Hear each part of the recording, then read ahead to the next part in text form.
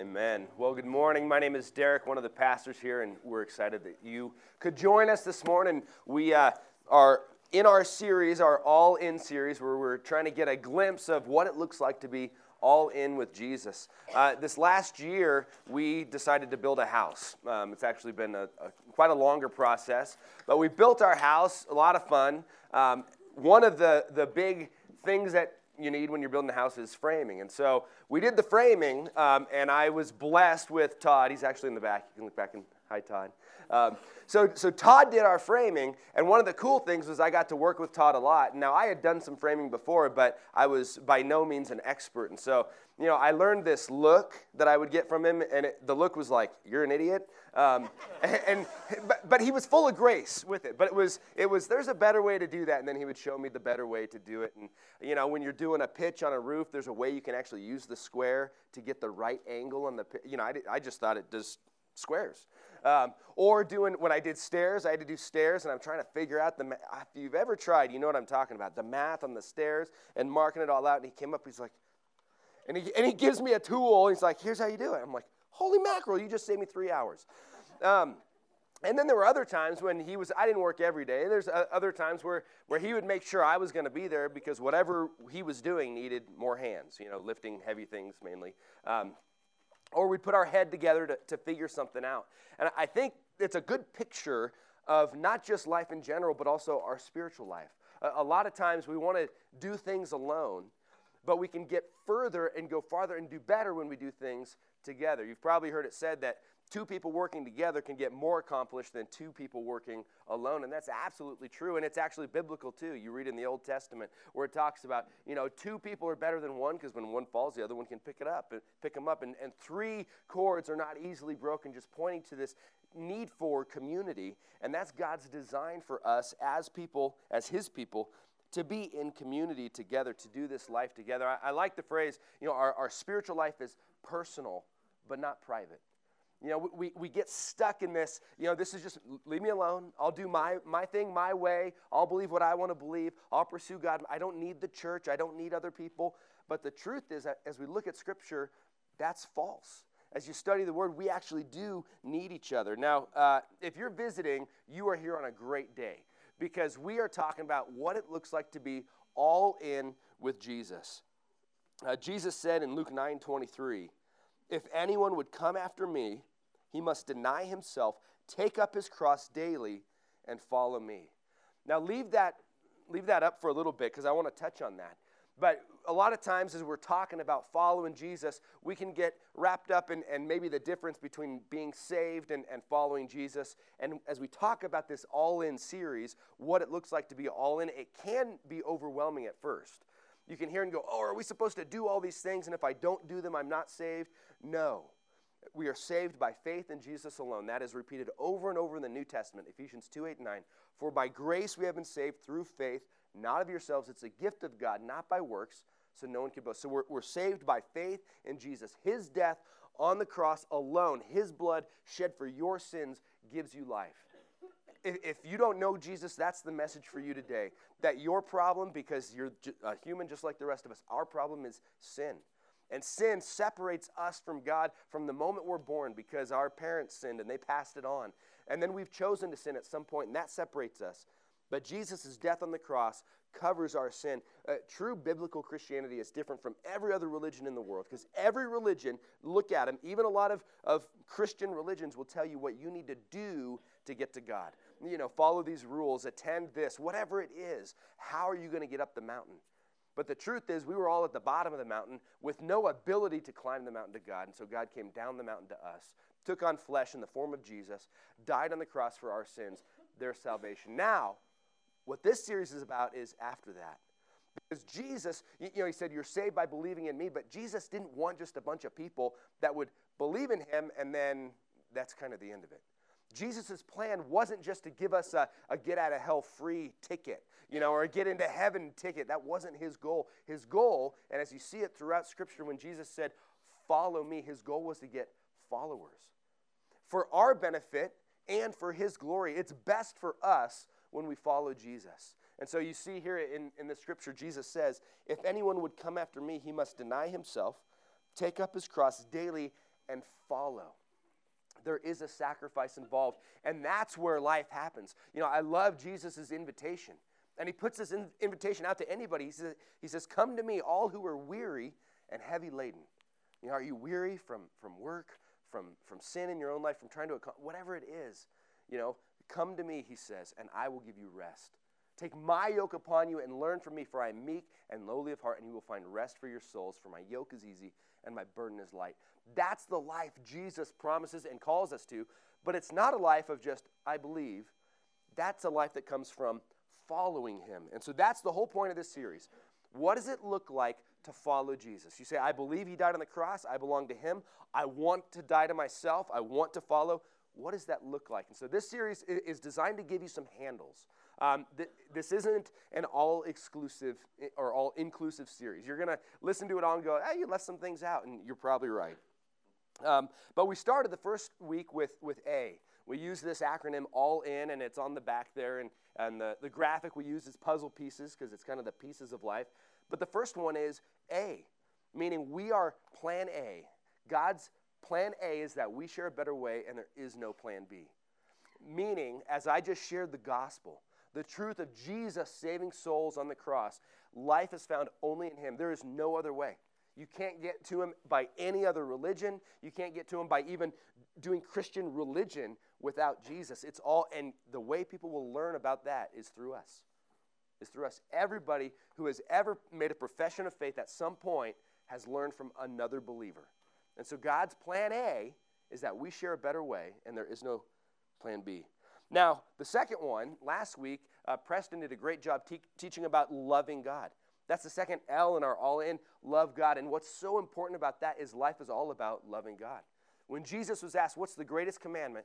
He said, love the Lord your God with all your heart, soul, mind, and strength. Love God. We were designed for a relationship with God, a love relationship with God. And that really kind of needs to be our starting point. Because a lot of times, you know, and we have the danger here at Common Ground to start doing religion, you know, or to engage in this mission of plan A, to share the gospel, to change the world for him, which is great. But if we skip over the relationship with Jesus, it's all worthless. And so, L, love God. We were designed for a love relationship with God. You know, I like to make the distinction, and it can be a little bit confusing, but the distinction between our purpose and our mission. So our purpose, as we see, is to love and know God, whereas our mission is to help others know and love God. Our mission is to make disciples, but our purpose is to know God. Think about that. Why did God make us? He made us for a relationship with him. We're going to know him more and more through eternity. We're going to love him more and more through eternity. But when eternity comes, the new heaven, the new earth, the new kingdom, we're not going to be doing evangelism. We're not going to be having Bible studies. You know, those things will be passed away, but we are going to continue to know God and love God. But while here, our primary mission collective is to take that to others, to grow ourselves in him and to take that to others. Turn to Acts 2 if you would. Because in Acts chapter 2, we're going to get a glimpse of the early church. Acts 2. Feel free to use your table of contents. Acts is the first book after the Gospels, Matthew, Mark, Luke, and John in the New Testament. And the book of Acts really describes the beginning of the early church. And it's a description. Not everything in Acts is prescriptive, meaning everything you read in Acts, it's a historical account. You don't read everything and go, oh, we need to do exactly that. But here we're going to see the early community and how they organized their life and what they did. And we can learn a lot from what they did. This is after Jesus died on the cross. Jesus rose from the dead. Jesus spent 40 days in his new body hanging out with the disciples, teaching them about the kingdom. And then Jesus ascended into heaven. A few days after that, the Holy Spirit came upon the Jesus followers, not just the 11 at that point disciples, but there's over 100 disciples together that received the Holy Spirit. Then they went out and preached this great sermon, and thousands were saved. And so immediately you have thousands now in the church, and here's how they lived together. Look at Acts 2, 42 to 47. And let me say one more thing before I read these. I think this is a good picture of all in Jesus followers. Because in that day, there in Jerusalem at the very beginning, it wasn't a cool thing to follow Jesus. It wasn't a fad. It wasn't popular. These were mainly Jews who were starting to follow Jesus in a Jewish community with Jewish families. Many of them, if they chose to follow Jesus, they'd lose their families, they'd lose their jobs. It wasn't like, hey, this is a great, cool new thing. In fact, they're choosing to follow Jesus, who had just been murdered 2 months before. So this is a good picture of those all in with Jesus, not just culturally acceptable Christianity. Look at verse 42, Acts 2:42. And they devoted themselves to the apostles' teaching and the fellowship, to the breaking of bread and the prayers. And awe came upon every soul, and many wonders and signs were being done through the apostles. And all who believed were together and had all things in common. And they were selling their possessions and belongings and distributing the proceeds to all as any had need. And day by day, attending the temple together and breaking bread in their homes, they received their food with glad and generous hearts, praising God and having favor with all the people. And the Lord added to their number day by day those who were being saved. Now, we're actually going to spend most of our time just on that first verse, because the rest of it is kind of a description of what happens after you do what is there at first. And it says they devoted themselves. That word devoted is helpful, because it means to head toward a direction with strength. Devoted, it means you're all in. I think that would probably be a better translation. They were all in. They were going together somewhere. They weren't just getting together and hanging out. They were going somewhere. They had a purpose. And these apostles, what were they doing? Or what were they giving themselves to? What were they devoted to? First, the apostles' teaching. The apostles' teaching. Think about that. When Jesus, right at the end, before he ascended into heaven, some of his last words to his disciples were, "Go make disciples of all nations, teaching them to observe all I have commanded you." Teaching them to obey, do all that what did he command them to do? A lot. There was a lot of teaching. So now one of the apostles' main job was passing on Jesus' teaching to this early church, this new church, and they were giving themselves over to this teaching. They were listening to it. They were internalizing it. And here, a lot of that teaching, John 17:3, this is some of Jesus' teaching that was then passed on through the disciples. John 17:3 says, "And this is eternal life, that they know the only true God and Jesus Christ, whom you have sent." So again, this is pointing back to that purpose, to know God. And so the early church were going to the apostles, listening to their teaching for the purpose of getting to know God. Not just to carry out some church agenda, not just to build its ranks, but to know God. That is the ultimate goal. That's why I love our worship team. Not only are they very skilled, but they point us to Jesus. In the words that we sing, we get to know God more and more. And so we're going to know God. In John 17:3 there, that word know is the Greek word gnosko. And it's not just an intellectual knowledge of something. It's not that kind of know. It's actually an experiential knowledge. A lot of times in the New Testament where it talks about knowing God, that word know is an experiential knowledge. You gain it from doing something. It's like reading a book on framing or then going and doing framing. You really know it, not by reading it, but by actually doing it, learning how to swing the hammer. And this is what it's talking about, to know. The greatest ambition of an all-in Jesus follower is to know God. I hope that gives you a little bit of peace. That our main thing is to know God, and as we pursue him, then he'll do great things in and through us. But we start there. John 15:5 says, "I'm the vine, you are the branches." This is Jesus speaking. "Abide in me, and I in you, for apart from me you can do nothing." It's all about this abiding, knowing, loving relationship with God. I want to read how Paul, the Apostle Paul, who was not one of the first disciples, but came to know Jesus a little bit later. Jesus appeared to him. And Paul became the greatest early missionary. He wrote a good deal of the New Testament. And here's how he phrased this in Philippians 3. Don't turn there, just listen. Philippians 3 in verse 7 it says, "But whatever gain I had, I counted as loss for the sake of Christ. Indeed, I count everything as loss because of the surpassing worth of knowing Christ Jesus my Lord.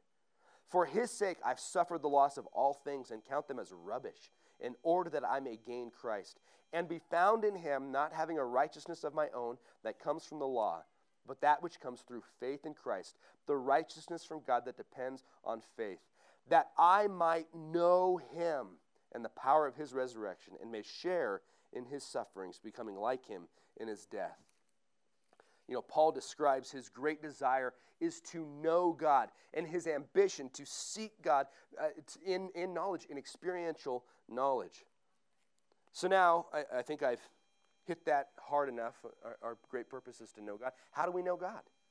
How can we get to know God? Well, how did they get to know God? The apostles' teaching. Well, here's our situation now, about 2,000 years later. We don't have apostles anymore.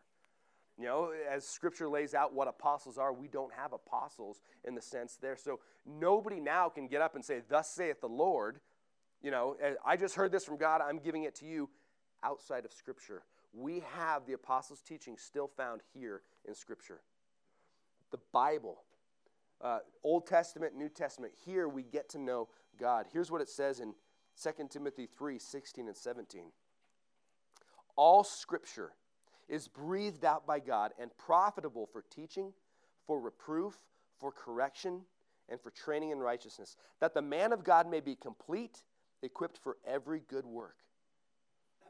Scripture, all Scripture is profitable. Paul wrote that later. Paul would refer to Peter's writings as Scripture. Peter would refer to Paul's writings as Scripture. They also both referred to the Old Testament writings as Scripture. This is God-breathed, meaning literally God spoke, breathed, and the words appeared. How God did that was through his people. So it was a cooperation of the Holy Spirit with the personalities of individuals. You read Peter. We're going to look at 2 Peter in our next series. But you look at Peter, and he has his personality. The Holy Spirit cooperates with Peter's personality to write it. Paul has his personality, kind of a strong one, and the Holy Spirit works with that to put things out there. This is how we get to know God. Scripture is our primary method of getting to know Jesus. Scripture is our primary method of getting to know Jesus. But if you're paying attention, you're going to be asking, well, but you said no isn't just knowledge. It kind of seems like reading words is just head knowledge, not experiential knowledge. There's something unique about the Word of God. Hebrews 4:12 says, for the Word of God is living and active, sharper than any two-edged sword, piercing the division of soul and of spirit, of joints and of marrow, and discerning the thoughts and intentions of the heart. God's word has power that no other words have. You can read Christian books, great. There's a lot of great pastors out there writing great things, but their words don't have power like this has power. If I, as a preacher, a teacher, if I stray from this, you should stop listening, because my words, apart from this, do not have power. These words have power. And maybe you've experienced this, maybe in a church service, or maybe alone, reading God's word, where something just jumps out and grabs your heart. Maybe sin in your life was revealed to you just by reading, that you didn't know was there. And at the same time, maybe with the Holy Spirit being involved, you felt God's love and grace in the midst of that. Or maybe you felt encouragement at times. God's word is powerful. Something happens as we prayerfully go to God's word, expecting to hear from him. But the word has power, but there's kind of another step in there. James 1:22, this is Jesus' half-brother, said, be doers of the word and not hearers only, deceiving yourselves. I love the book of James.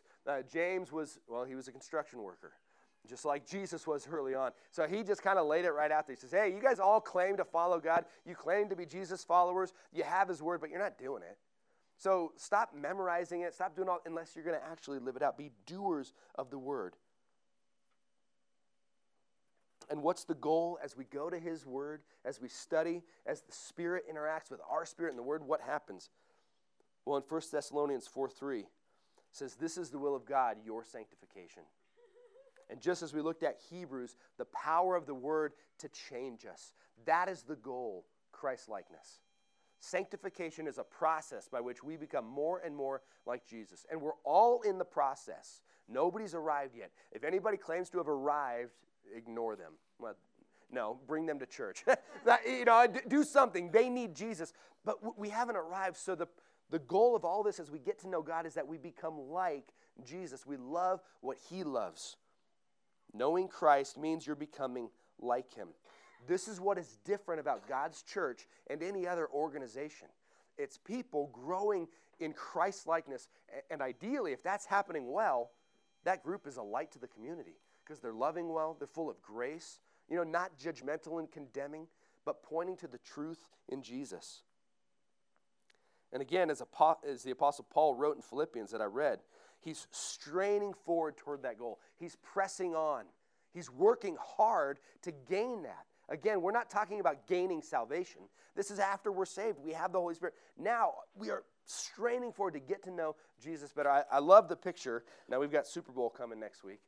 But it's kind of that picture of Von Miller blitzing in on Mahomes and running him down to, probably can't catch him. He's super fast. But it's that picture of somebody blitzing in, and they are going after that quarterback. And the quarterbacks in the NFL have changed recently. They're faster now, and they're not just Tom Brady that stands there and gets hit if they get through.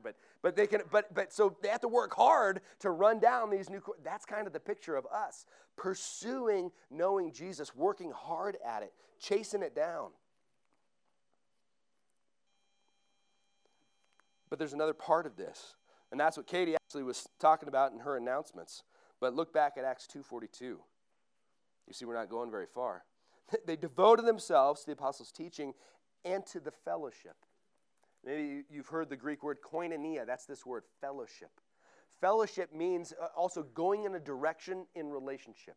A lot of times we say, we're just going to go fellowship, and what we mean is we're going to go sit around and have coffee together. That's not fellowship. That's part of it, but the word fellowship actually means, shoulder to shoulder, going in a direction, accomplishing something in relationship. That's what fellowship means. And so they were devoted to these relationships. This fellowship meaning we're going to get to know God's word, we're going to become Christ-like, and we're going to do it together. We're going to help one another. An intimate, shared partnership. Kind of like framing. I needed help. Kind of like marriage. If you have a good marriage, where your wife is strong or your husband is strong where you're not. For me, it's sense of direction. I don't have one. For some reason, if we go on road trips and Callie falls asleep, she'll wake up and be like, where are we? I'm like, I don't know. And it's actually happened driving back from Colorado where we kind of pulled up. She's like, you went half an hour the wrong direction. I'm like, well, you better stay awake then. When we were first married and I had a job where I was traveling around and I'd print out all the MapQuest and, this was before the GPS. And I'd print out all my maps and I'd have my atlas and it'd be spread over my car and I'd still have to call her and go, I'm lost. And she'd get online. But kind of like that, we need each other. You are gifted in a different way than I'm gifted. You are gifted in a different way than the person sitting next to you is gifted. You have different experiences than others. You have the same experiences as others. Do you have sin that you're stuck in that is just eating you up on the inside? Guess what? You're not the only one. You may think you are. That's why you're being silent about it. But the person 2 seats down is maybe going through the same thing. And the person 2 seats back has gone through it and experienced God's power to get through it. And guess what? They can help you get through it. Any of you have kids and you're wrestling with how to raise your kids in a godly way? Guess what? You're not the only one. There's other people with kids the same age as yours working on that. There's other people that have actually gone through that and done well and done bad. I had a meeting some time ago with a father asking, counsel. We got together and he was encouraged when I shared some of my mistakes. He's like, oh, good. I'm like, what? He's like, I'm just glad to know you're like me. We all kind of struggle through this together, and we need one another. That's the point here of fellowship. Spiritual growth is best accomplished in authentic community around the Word of God. We are better together. This is so central, not to this church, to every church. Every church, every individual that wants to really follow Jesus, we got to have the Word, and we got to have one another. We grow best in authentic community. And I like that word. That's part of it. Authentic community. Meaning we don't get together and pretend like we have it all right. We are honest with who we are. And we're gracious with one another. And then we point to God's truth together. That's one of the great benefits of our groups. That's our goal in our groups, is that as we get together, we start sharing life. Somebody can go, oh, I've been there, and here's what God says about the situation you're in right now. And it's a combination of what God says and our experiences of trying to apply that to our lives. And maybe we don't have the experience, so we work together, we make a phone call to somebody else. But you see how we do this together. Now, look on at this passage, Acts 2:42. So they gave themselves to teaching, fellowship, the breaking of bread, that's probably communion, and prayers. And awe came upon every soul. Many wonders and signs were being done through the apostles. And look at 44. And all who believed were together and had all things in common. And they were selling their possessions and belongings and distributing the proceeds to all as any had need. Now, this isn't socialism. Some could take this and go, okay, we need to have a socialist government. No, that's not what this is saying. But we as a community, we show up for one another. That's what we can get. Now, again, as you read through Acts and as you see, a lot of these early Christians, they expected Jesus to be coming back really, really soon. And so some of them, that's why they were selling all their stuff. They were selling their stuff, they were quitting their jobs because they're like, Jesus is coming back. And as he delayed, they're like, oh no. Maybe I should go get a job again. But so here, some of this community is how they were doing it. They were expecting Jesus to come back right away.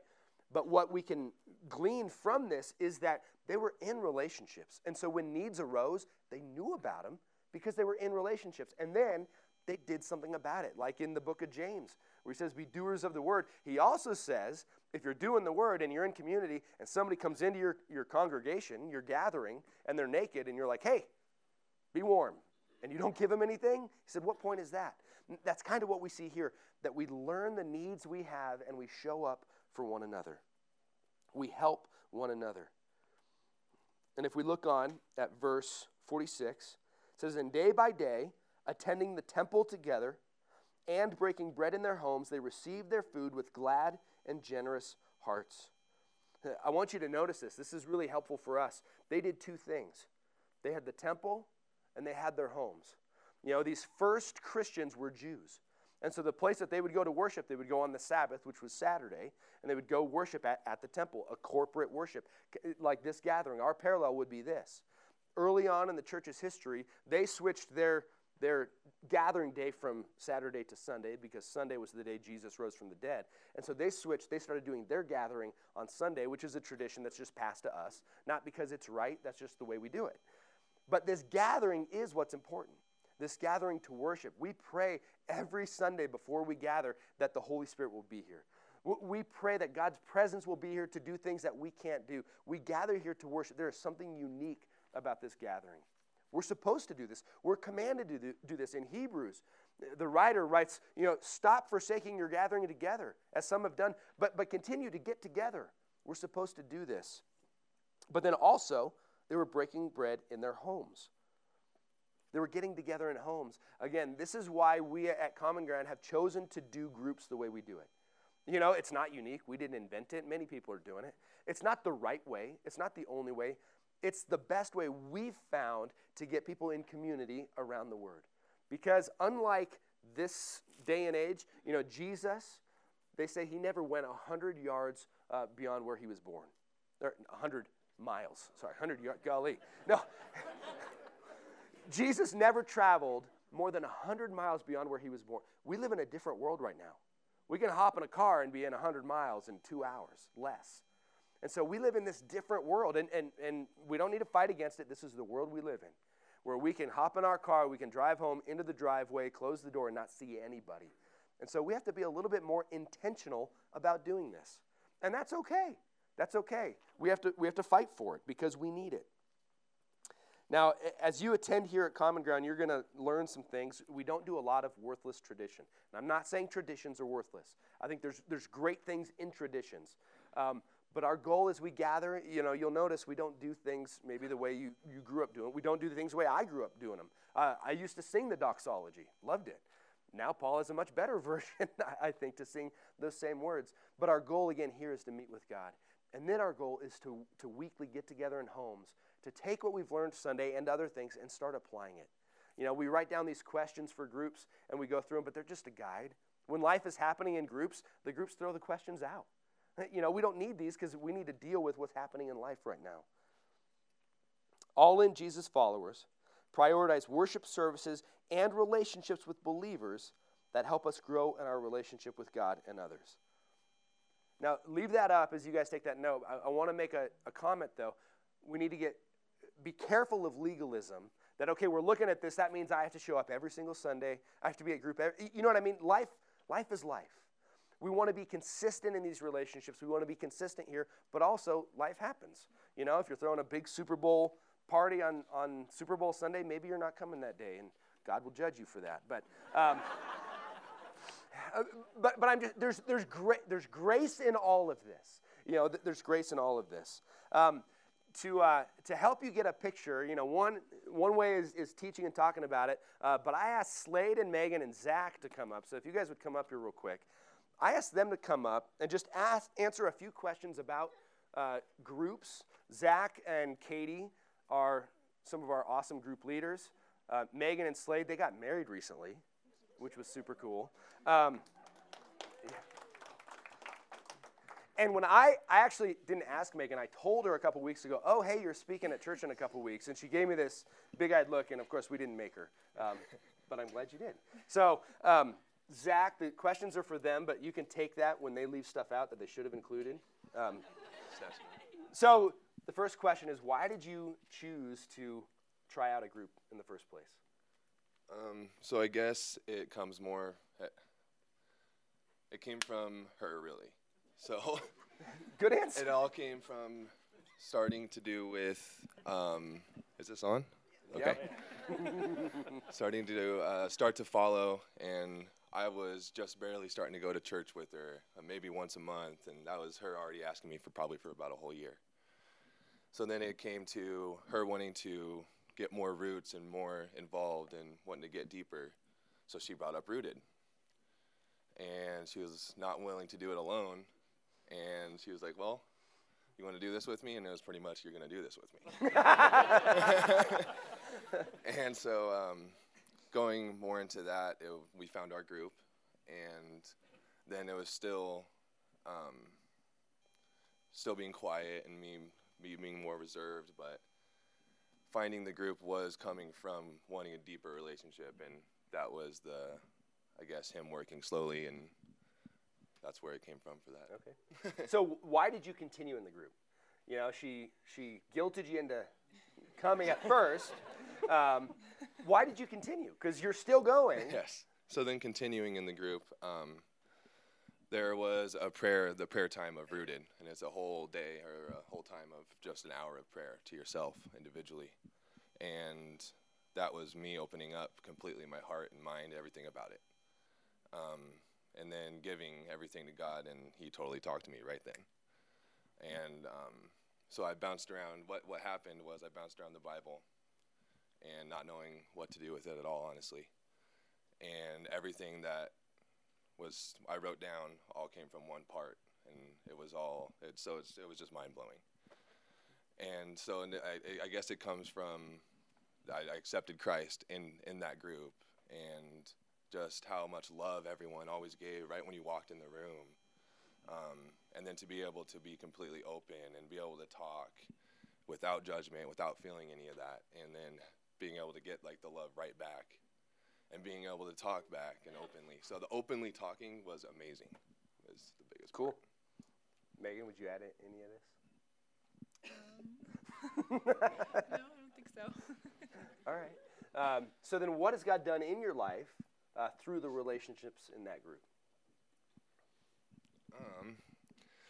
Well, through it all, I think we've had a lot more followers and believers in our lives, within both of our jobs and within both of our lives in general.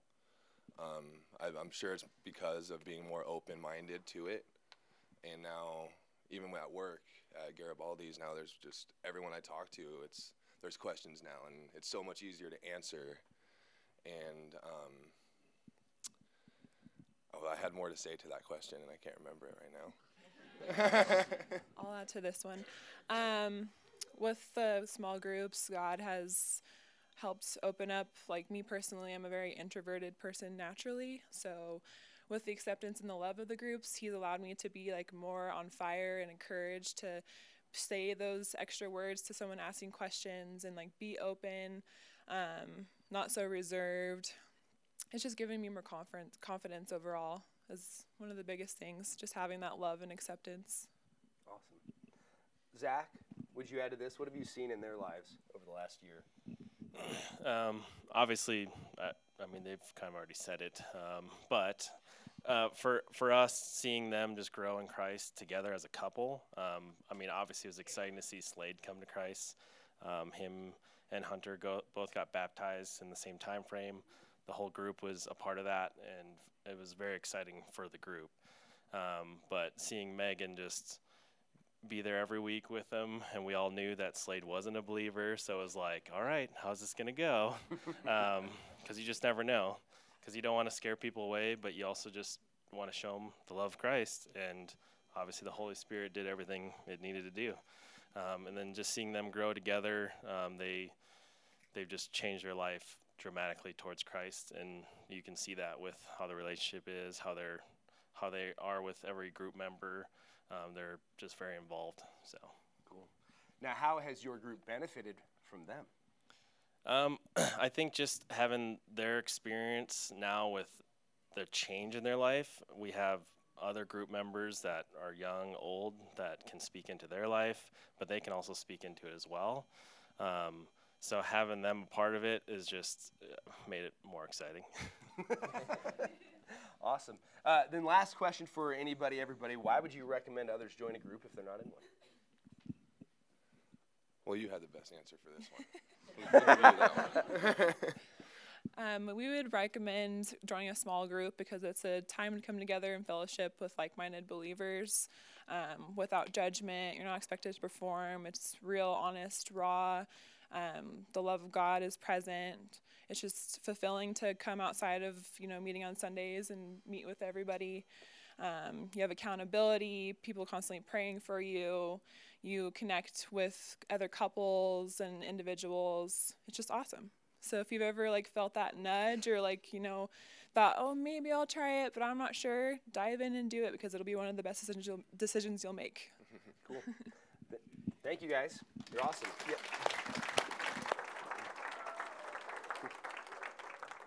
Megan, you have a future in public speaking. No, thank you for being willing to share and be honest. And, again, what we see in Scripture is our goal is to get to know Jesus. And that's our main goal, to get to know God. That best happens in authentic community around the Word. Now, again, you may be like, wow, they're really pushing this groups thing.